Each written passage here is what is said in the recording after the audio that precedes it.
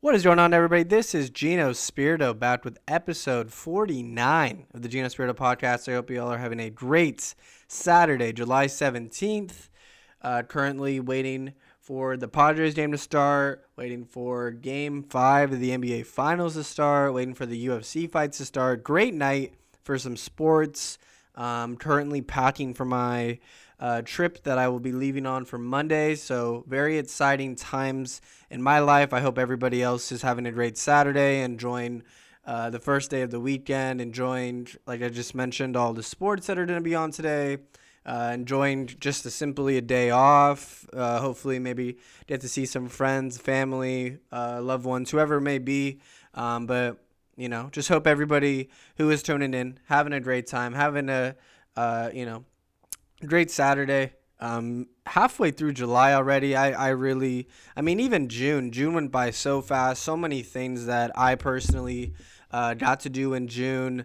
I think that kind of helped, the time go by so much faster than it normally does. And July has just gone by and just in a snap, man. It's already the 17th. My summer is officially halfway done, so that's not too exciting. But then thinking about how it is my last year, I don't think it's really processed quite yet. I think it'll eventually settle in once we get into this semester. Excuse me, and I know once we get into the spring semester, it'll have hit me in full. But just good vibes. Good times. Just living, just enjoying the moment, just trying to soak it all in and, take each day as its own and not really try to do too much with it and always just stick on my path. So I hope you guys are all having a great time, a great day. And without further ado, let's get into it. Like I mentioned, today is Game 5 of the NBA Finals, a series that has been, very, very fun to watch so far, in my opinion. Of course, Game 1 and 2 were in Phoenix, as Phoenix does have the home court in the finals. Game 1 was able to be won by Phoenix 118 to 105. The Suns able to take Game 1, able to hold Giannis to only 20 points in this one. Still 17 rebounds in Game 1. Chris Middleton was the leading scorer on the Bucks with 29, but a lot of role players did not show up for the Bucks in Game 1. And Chris Paul's 32 points, Devin Booker's 27 points, DeAndre Ayton's 22 points that trio was just significantly better than the Bucks and all of their players. It was just a good game, a good start to the series by Phoenix. I think, they had carried a lot of the momentum they had from winning that Western Conference Finals and simply showed why they are the team on top at the end and the team that is representing the Western Conference in this Game 1. Chris Paul, like I said, DeAndre Ayton and Devin Booker, a special trio that is going on right now and could be in the making if Phoenix does decide to extend Chris Paul. And, we'll see about that in the offseason. We'll see. There's been some reports that Chris Paul, because of the way he's played over the past few years with Oklahoma City, with the Phoenix Suns, completely turning around those franchises. When each of them were down at the dumps, the Thunder, of course, had arguably the greatest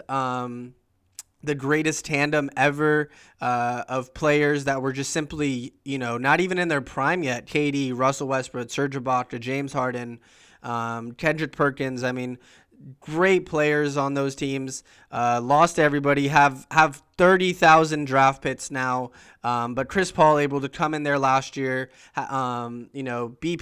BPI chance percentage for the Thunder to make the playoffs last year was like a .2. They still did. They still represented. Made it to a Game 7, but did not advance. And then Chris Paul for this year to come to the Suns, come to a team that has had like a .365 winning percentage over the past 5 seasons, and take them to the finals. First time they've been to the playoffs in 10 years, a trip to the finals, CP3's first finals, everybody else on the team except for Jay Crowder's first finals. Definitely pushing for 4 years, maybe 80 million, 90 million.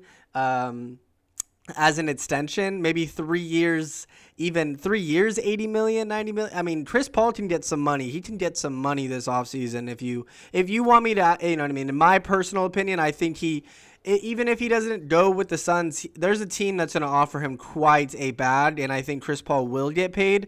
But I think that if he does stay, we'll be able to see this trio simply blossom even more and really see what it'll be like under Monty Williams for another couple seasons, and really see what this Suns team can do when they've played with each other for a longer period of time, and really been able to establish that chemistry. But I mean, DeAndre Ayton in Game 1, 20 points, 15 rebounds, and 70% from the field.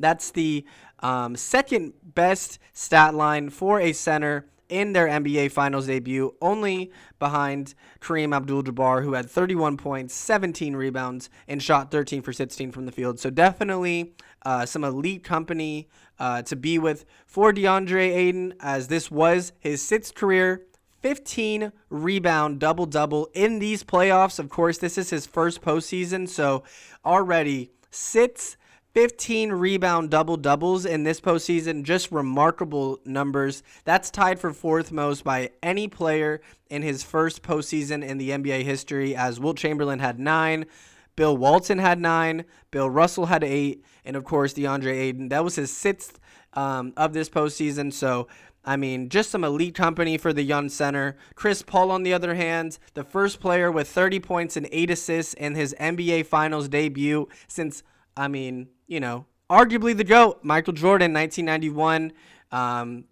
He also scored or assisted on 54 points in this Game 1, of 54 of the 118 in Game 1, which is the third most points scored or assisted on in the finals by a player who is a finals debut by a player.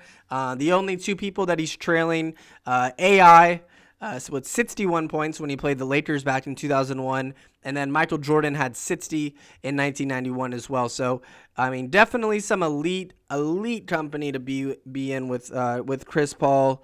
I mean, just remarkable numbers. 73 points in the last game of the Western Conference Finals, and in Game 1 of the NBA Finals. That was tied for the most that he's ever had in a 2-game span in his career, the regular season or the playoffs. So, I mean, Chris Paul definitely brought it Game 1, definitely trying to push for that first chip in his first NBA Finals, and that carried on into Game 2, where the Phoenix Suns were able to take Game 2, 118-108, able to take a 2-0 series lead, headed to Milwaukee.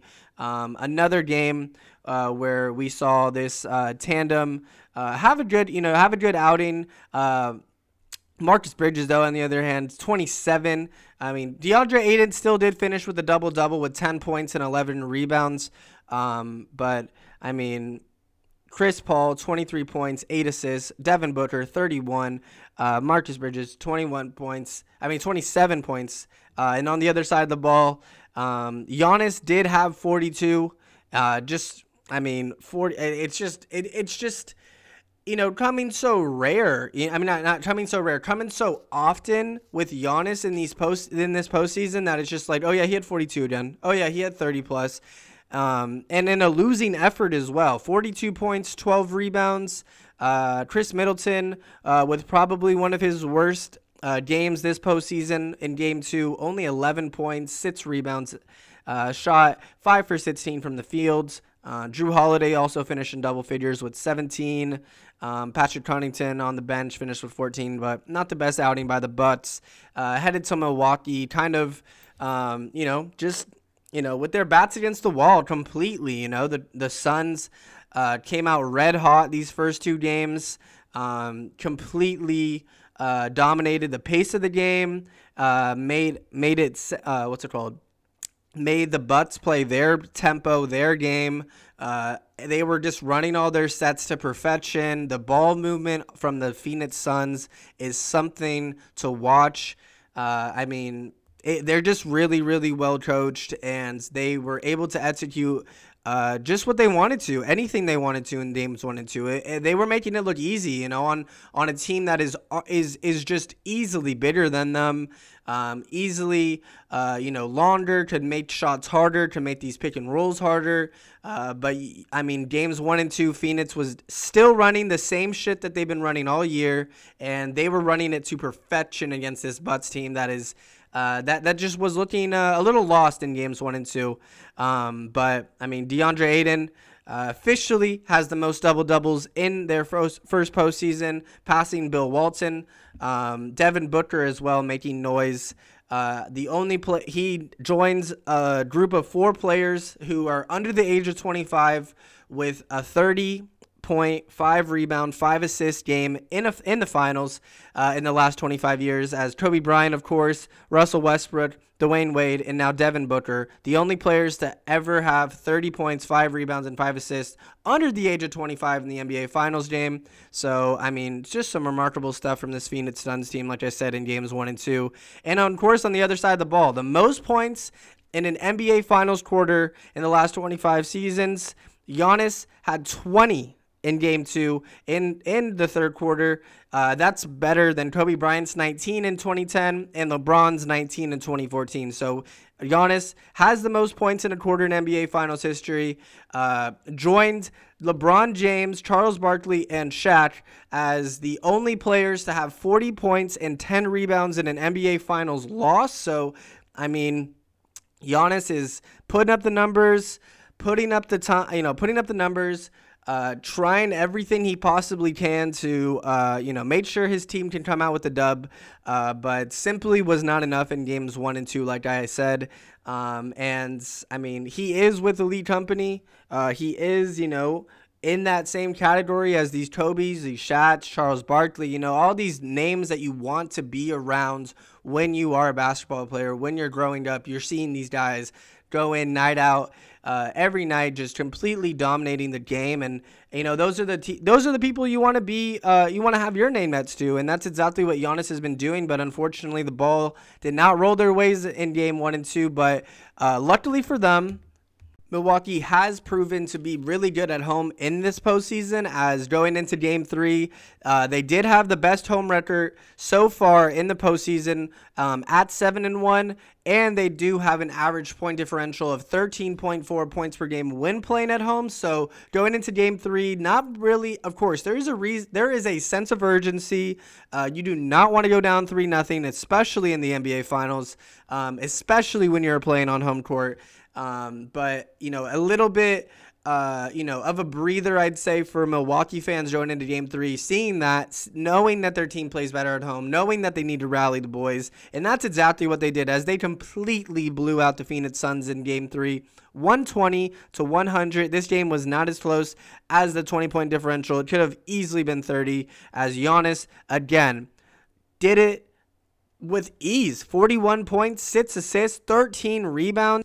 So a lot of people, like I said, on the Bucks side, definitely contributing to this blowout victory. On the other side of the ball, Phoenix did have 5 people with double figures, but nobody had above 20 points, as Jay Crowder had 18, DeAndre Ayton had 18, Chris Paul had 19, Devin Booker with his worst playoff performance in Game 3 with only 10 points, Cam Johnson off the bench with 14, but nobody able to really give that, that spark, give that, Nets level addition to the team to allow them to kind of push forward. But that's exactly why the outcome of the game happened, and the Bucks were able to finally get a victory, push the series to 2-1, still down a game, but at least they got one in them.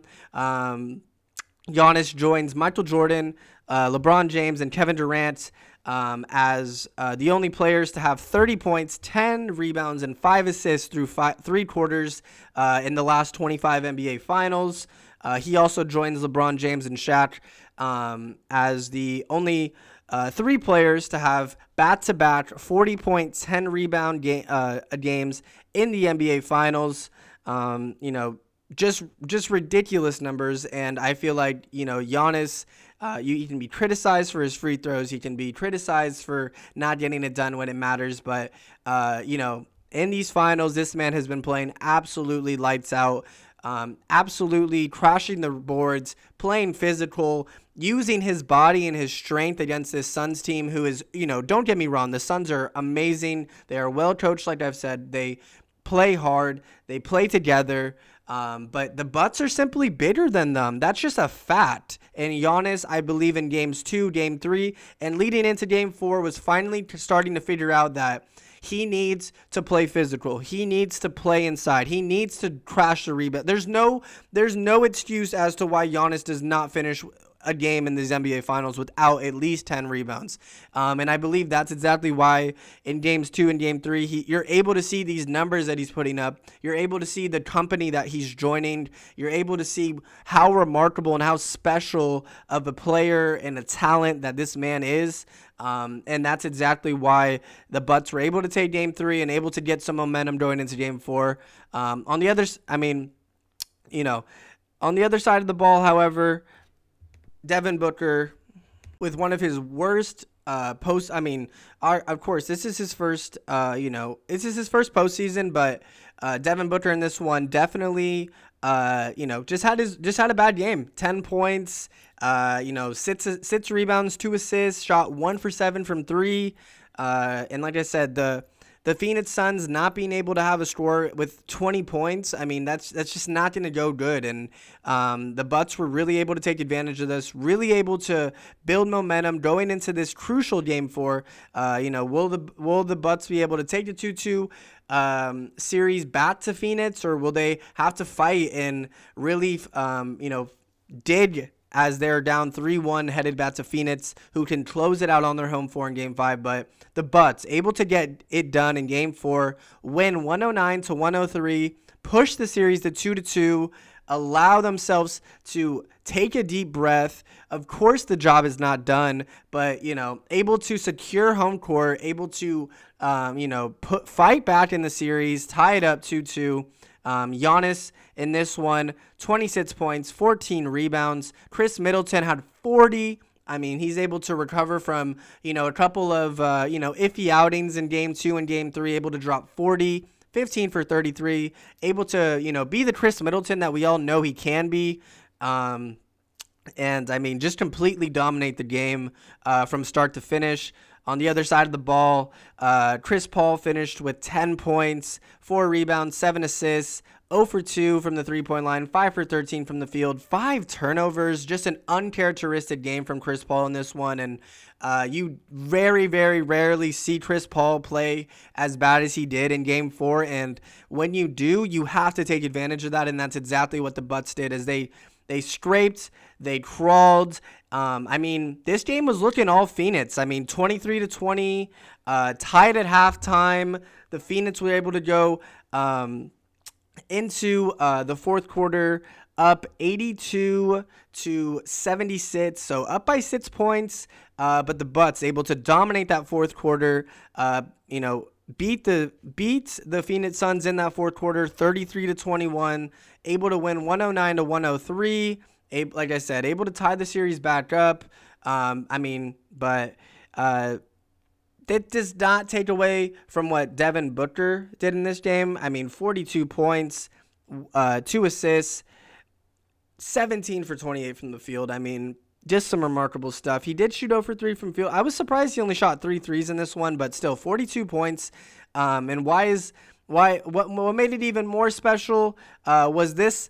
This 42-point performance pushed him to now have the most points scored by a player in their first postseason in NBA history. So congratulations to Devin Booker, as he now passed Rick Barry, who had 521 points in 15 games in 1967, and Julius Erving, who had 518 points in 19 games in 1977. So Devin Booker headed into Game 5, now 532 points into his NBA postseason career, 20 games in as well, and now the leading scorer of all time in NBA history in their first postseason. But he's going to need some help from his starters. Game 4, Devin Booker, 42 points. The rest of the Suns starters, 38. So, Of course, Phoenix needs to have a sense of urgency going into game 5, especially after, being up 2-0, going to Milwaukee, getting blown out the way they did in game 3, kind of giving the game away in the fourth quarter in game 4. And I mean, I feel like that's exactly where they lost the game. Of course, in the fourth quarter, but on top of that, just how bad their starters played besides Devin Booker. Unacceptable, man. 42 points from Devin Booker. And the rest of the starters gave 38. You're just not going to win a lot of games when it's that case. Of course, we've seen time and time again where a player is able to will his team to a victory, but it's very, very rare where that victory turns into a series victory. That you maybe get a couple of games here and there, but a series victory with one player completely willing the team. Of course, the Suns are not like that. This is a very good team. This is a team that plays together, a team that, is able to move the ball, spread the ball. Anybody can go off on any given night. That's what makes this team great. And unfortunately, this was just an off game. Like I said, you very rarely see Chris Paul play as shitty as he did. But unfortunately, that's just how it was. And he played bad. And, you got to go back home. Instead of being up 3-1, you're now the series tied 2-2. It's not the worst case, by any means. It really isn't. You were able to protect your home court. You weren't able to get any on their home court, but now you got to protect your home court again in this Game 5 and be able to go up 3-2 headed back to Milwaukee. But Game 5, like I said, tonight, ABC, 6 p.m. Eastern. I mean, not 6 p.m. Pacific, 9 p.m. Eastern time. This game definitely, like I said, shifts back to Phoenix. Will be a pivotal Game 5. I mean, who wants to, if you're going up 3-2 in the past 29 instances, 72% of the time when you go up 3-2, you're the winner of the series. So definitely a key game tonight. Like I said, 6 p.m. Pacific time on ABC.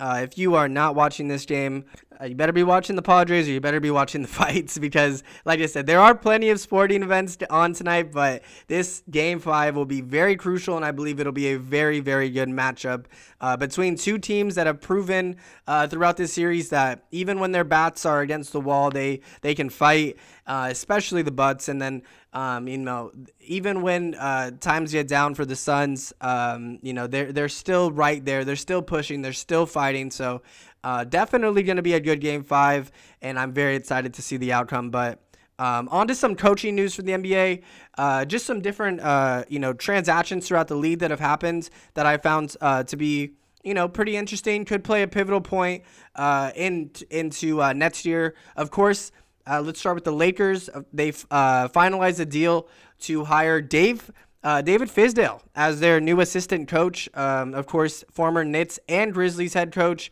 He had been pursued for several different positions in the offseason, but he decided to join Frank Vogel's staff with the Lakers as the lead assistant. Of course, Fizdale was the longtime Miami Heat assistant under Eric Spoelstra, and that's when the Miami Heat did win multiple titles. So being able to reunite with Braun, being able to help this Lakers team out, who just lost their lead assistant and Jason Kidd to the Dallas Mavericks. So I believe this is a great signing by the Lakers. Like I said, former Grizzlies and Knicks head coach, where he did have a record of 71 and 134, but I mean, he was just given shitty teams and he did the best he could with it. I believe Dave Fizdale is a great coach. Dave Fizdale, like I said, he's set to fill that void of Jason Kidd. Definitely a big void to fill. I mean, as the head assistant, somebody that has been there, done that, and Jason Kidd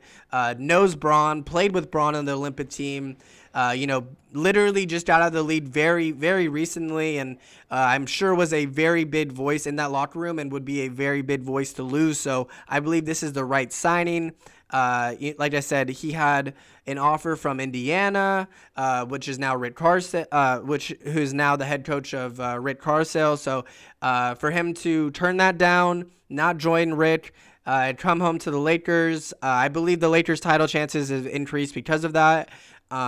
Just because of the relationship with LeBron James and him. I mean, I just feel like once you win a championship with a coach or anybody, that relationship, that bond, especially when it comes to playing basketball, is grown, and it's a lot deeper than just, some regular teammate or some regular coach. I mean, you won a championship. You're the best of the best that year. So I believe that this will definitely help the Lakers out, and hopefully increase their chances of winning the title. But another former head coach who is now going to be a lead assistant, is Scott Brooks, as he finalized a deal with the Trailblazers to become Chauncey Billups' lead assistant, former Washington Wizards and Oklahoma City head coach. Like I said, now joining this Trailblazers team, who is now has a new coach for the first time in 8 years in Chauncey Billups, who I believe is a great hire. A great player, like I said, has a lot of insight. I'm sure Damian Lillard, CJ, and the rest of the Cats will definitely like Chauncey Billups and the energy he's going to bring to the to the team. And I mean, Scott Brooks has been able to work with some of the best players of all time, this generation. Russell Westbrook, KD, James Harden, Bradley Beal. Just to name a few, and I believe that a lot of that could be transferred. If Dame is able to stay, if Dame stays, then I'm sure this will help him out. But if he leaves, of course, it'll suck. But I believe this is a great move by this Blazers team. They're trying to find some ways to, take that next step. They've always been a playoff team. They've always been that team that's going to be gritty, that team that's going to push you. But they never have tried able to get over the hump, especially in the Damian Lillard era. They've been to a Western Conference Finals. Like I said, they've always competed. There's no doubt about that. They've always been a great team, but they're trying to take that next step. They're trying to, take that next step to possibly play for an NBA Finals, to possibly play again for a Western Conference Finals. They don't want to be in, especially playing as a top 4 seed. Not playing in the back of the pack 5 through 8. Possibly now with the play-in tournament looking to stay. Don't want to fall into the play-in tournament as well. So I believe that Scott Brooks is definitely the right fit for this Portland Trailblazers team.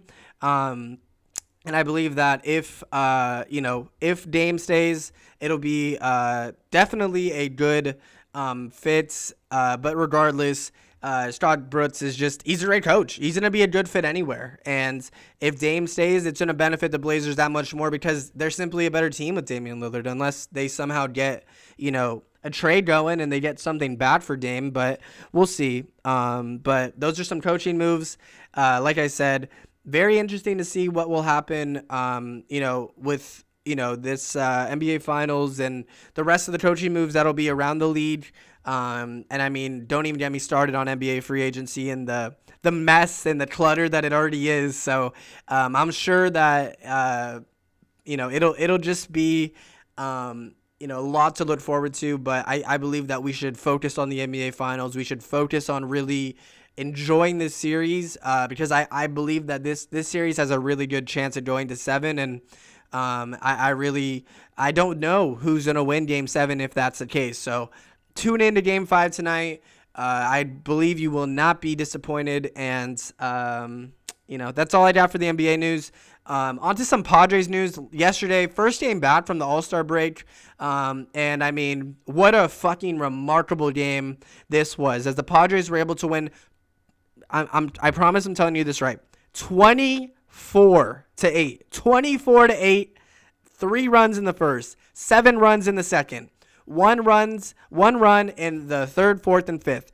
6 runs in the 6th inning. The 7th inning was the only inning that the Padres did not score a run. 4 more runs in the 8th, and a Mateo solo home run in the 9th. Padres able to win 24-8 over the Washington Nationals in Game 1 of the series. Able to knock 22 hits in this one.